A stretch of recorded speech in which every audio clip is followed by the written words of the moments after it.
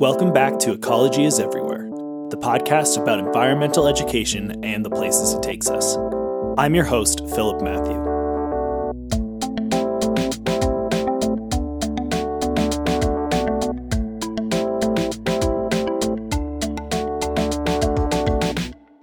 For this week's episode, I spoke with Kyle Brooks, a public affairs specialist at Wayne National Forest in southeastern Ohio. As a member of a fairly small public relations team, Kyle works on a lot of different projects, but the biggest of those is forest plan revision. We started off our conversation by talking about what a forest plan is and what the revision process looks like. Every single national forest across the United States has a land management plan. These plans basically give the overall direction, the vision, the big picture of where they want the national forest to be and what things they want to happen or not happen in that national forest for a time period of anywhere between 10 and 30 years.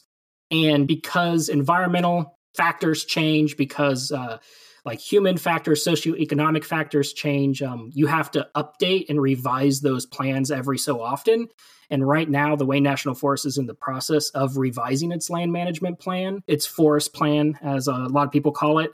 And so I'm on the team basically helping drive public engagement to that process, letting people know how they can get involved with that process, and basically just helping people be able to have their voice heard in this process so they can help shape the future of the Wayne National Forest for the next 10, 15, 20 years. Tell me a little bit about what the forest actually is, how big is it, and just, what are some of those actual questions that you're thinking about when you're coming up with your particular management plan? The Wayne National Forest, it's a three-parted national forest in southeast Ohio. In the scheme of national forest, is actually pretty small. So it's about 244,000 acres, which is a large chunk of land. But when you're talking about some of those national forests out west where they're 1 million, 2 million acres, we're pretty small. We're in the Appalachian part of Ohio. So, Ohio has three very distinct kind of cultural and geologic regions. Southeast Ohio is kind of hills, forested. It's mostly forested, a lot of great just nature to explore. And we're nestled right in the middle of that.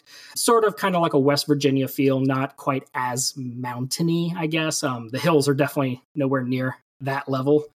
But there are, the National Forest, the Wayne it's a land of many uses. And, we have all kinds of recreation opportunities. We have hiking trails, backpacking trails, mountain biking trails, ATV trails, motorbike trails, lots of dispersed recreation, dispersed camping, hunting, fishing, and then also the land management side of things. So we do have an active timber program. We manage for wildlife habitat, for aquatic health. A lot of the Wayne National Forest, the creeks that run through southeast Ohio are heavily impacted by acid mine drainage from the past land use. And so, we have a very active program trying to remediate those impacted streams and actually bring life back to them, because up until recently, some streams were completely devoid of life because they were about the acidity of Mountain Dew. So, wow. Yeah, not great for fish to be living in those. We've known each other for a couple years now, and I've seen a lot of the content you've posted online, both through your work and in your personal channels. Tell me a little bit about what you like to post about and why. My ultimate goal in life is to really inspire people to care about their natural world. In my opinion, the way that you can inspire that is by helping people understand their natural world. If people don't understand something, they're not going to care about it. And so I'm very active on social media, whether it's Twitter, Facebook, blogging, basically just writing about the natural world in an approachable, accessible manner to people who may not have any sort of prior professional educational experience in that. This whole idea of eco-literacy. People need to understand what's at stake and how the system works if they're going to get behind any sort of push to change something or how to do something. And so really with my social media posts, I might go out and see a picture of or find a salamander, take some photos of it, and then go post some cool random facts about salamanders. And if the average person has never seen a salamander, they might be like, oh, cool, look at a salamander. And then let me take like one nugget away. And then maybe that starts to get them thinking about salamanders, but, just everything else that I post about. So, I do a lot of that on my personal accounts, but then also for work, I do run some of the Wayne National Forest social media accounts. And I know recently, basically with forest plan revision, there's like 3 distinct phases of it. The first phase is an information gathering phase. And so we gathered a bunch of information, both environmental information and socioeconomic information, and basically tried to answer the question of, so what are the problems that Southeast Ohio is facing right now? And how does the Wayne fit into that? And what are the specific problems that the Wayne is facing? Specifically looking at what kind of problems have developed over the last decade or two. And so we acquired all this information. We wrote a bunch of reports, about 800 pages worth of reports, and then we put it out for public review. We really wanted people to look at these findings. Basically, one, to help them know what kind of things the Wayne is facing. So if they want to be engaged in the process, they have a nice foundation to go off of. But then also, just to kind of expose people to all the things that are happening here in Southeast Ohio. One of the incredibly interesting and sometimes frustrating, but interesting parts about doing any sort of planning in a national forest is that there are both local audiences and national audiences. And even among those audiences, there's huge diversity in people's values and what they want to see. So when the national forests are public lands, when they're, your public land, my public land, we all bring our personal values and our personal worldview to that. And so when you have that huge diversity all kind of colliding in at once, you can have some very intense and sometimes heated conversations and debates about what you want, what each person wants to see their public lands managed, how they want to see it managed. So my day job at the moment is working for a land trust, which obviously means facing a lot of the same sort of questions, but on a much smaller scale. And I think for us, having a very involved volunteer base that handles a lot of that communication is really useful. But I'm curious, with an organization like a national forest, how many people are actually sort of behind the scenes managing all this information and trying to do all that drafting? So at the Wayne National Forest, there are about 4 of us when it comes to at least the stereotypical public affairs, public relations type posts that we put out. A lot of times there's so much information that we want to talk about, and there's just not enough people to actually have the time to write those things and to put it out there, or even just, running events. And so that can be definitely a roadblock in trying to, get people to engage with their national forest if there's not that many opportunities. We try to provide as many as possible given our limited resources. But that's definitely one of those things where, a lot of planning goes into it and there's just not enough hours in the day. Sure.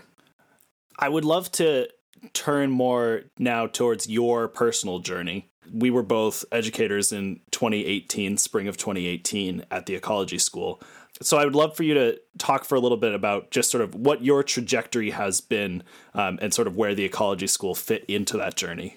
My formal education is in wildlife and conservation biology. I had always been interested in nature, since I was 5-6 years old.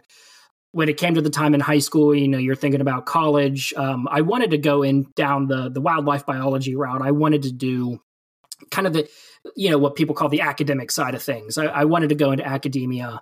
And I went into school at Ohio University in 2013, and I got heavily involved right away in undergrad research, working mainly with amphibians, so doing herpetology research, specifically with salamanders, but then also a little bit with moved to reptiles, did some lizard stuff out in Southeast Arizona. But as much as I love science, the academic world can be a little much.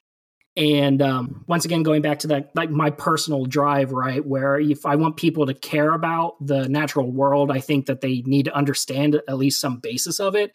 I thought, okay, well, what about education? When I graduated, I did a short summer internship actually with the Wayne National Forest. It was a joint internship between Ohio University and the Wayne National Forest. And I did wildlife surveys.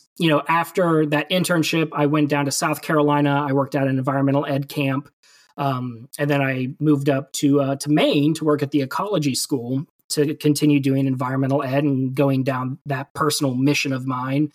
And there's a difference between teaching from experience and just like going out there and talking about random things and calling it, I guess, education. You have to have that learning experience. You have to do trial and error and figure out what works, what doesn't, what's jargon, what isn't jargon. And those two experiences, both at the ecology school and the other camp I worked at, kind of gave me that time to grow and to learn what works, what doesn't work. And especially, working with kids, you have to do it at a level that is approachable and understandable.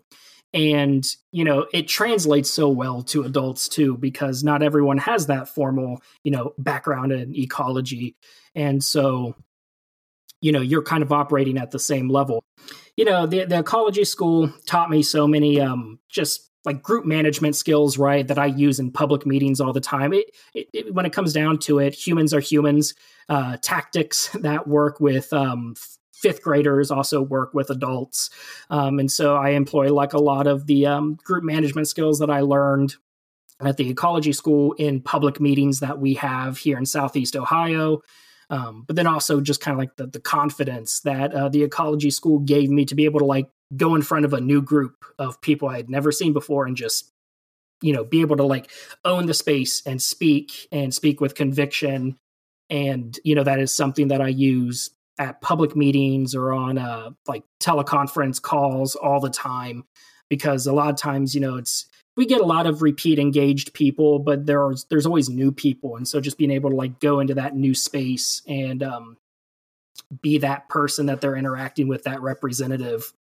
I feel like we've covered plenty of content, and we could probably do a separate bonus episode on birding and citizen science. Is there anything else we haven't talked about that you were planning to? Did we miss anything? I mean, so the only thing else that I had, I was like trying to think of like, where do I want to go with this, is I was thinking about like themes of kind of the human dimension of ecology, and especially kind of like the environmental justice side of things, mainly because Southeast Ohioans are so tied to the land, but they're tied to the land historically in an extractive sense of taking resources like coal. We're coal country. And obviously with the collapse of coal, that's left a huge depression in this area when it comes to like jobs, and so many little tiny cities are dying. The town that I live in currently is an old coal town that's just slowly withering, and looking toward the future, like how can we use the resources that are here, the natural resources that are here, but in a different way, not an extractive way, maybe in like an experiential way. So I know a lot of people are looking at kind of like ecotourism or recreational tourism. How can we use the awesome nature that we have, given its nature that has been scarred by kind of 200 years of misuse? Like, all the forests, Southeast Ohio is really forested today, but at one point over the last like 200 years, all the forests have been cut down. Everything's like second growth. And so, you have those leftovers, those scars, those impacts from that. But like, how can we use what we have now to revitalize this area, to help those communities that are really so struggling, that there aren't job options because the mines closed down, and because all the secondary businesses that were related to helping those miners, the restaurants or the farms, how can we, all those jobs that were lost, how can we use, for example, the Wayne National Forest to really help those communities? I know we're looking at like recreational tourism. Like one of the projects we're working on right now, is the Bailey's Trail System. It's an 88-mile mountain bike trail system. That's what it'll be in the end. Right now we've got 14 miles built. But It'll be the longest mountain bike trail system east of the Mississippi River when done. And it's going to be built. The trailheads are located in these tiny little coal towns that really don't have a lot of business going for them right now. And so all these local communities are involved with, okay, how do we take this new thing, this this recreational draw, and how can we benefit from it and bring people? So if a car full of people are going to come from Columbus, Ohio, and they're going to go mountain biking on the weekend, they're not just going to go mountain biking. They're going to go visit the gas stations, the restaurants. They're going to go do other things. They're going to spend money in these communities. So what do those communities, how do they want to kind of rebrand themselves or rebuild themselves and take advantage of that new opportunity there in a way that is sustainable and not just simply extractive like it has been for the last 150, 200 years. Yeah, I mean, and I think it's not just about educating people so they can understand what nature's doing, but it's sort of closing that loop too and thinking about how nature can connect with us and how we can sort of build a coexistence and be a part of that, the human ecology of it all. Yeah, because we are animals. We are interacting with our environments too, and the other life forms out there. We're all part of that ecological system. So how can we do it sustainably and operate in that space in a well-intentioned and meaningful way? Thank you to Kyle Brooks for being my guest this week, for all your hard work at Wayne National Forest, and for being an inspiration to all of us educators from spring 2018. Ecology is Everywhere is brought to you by the Ecology School, a nonprofit inspiring stewardship of and connection to the natural world through nature-based living lessons about ecology, conservation, farming, and sustainability. You can learn more online at theecologyschool.org. We'll be back in 2 weeks with our next episode. Until then, I'm your host and producer, Philip Matthew. Stay safe. Thanks for listening. I don't know anything about dentistry. You're going to have to act like I'm a fifth grader and talk to me like I'm a fifth grader.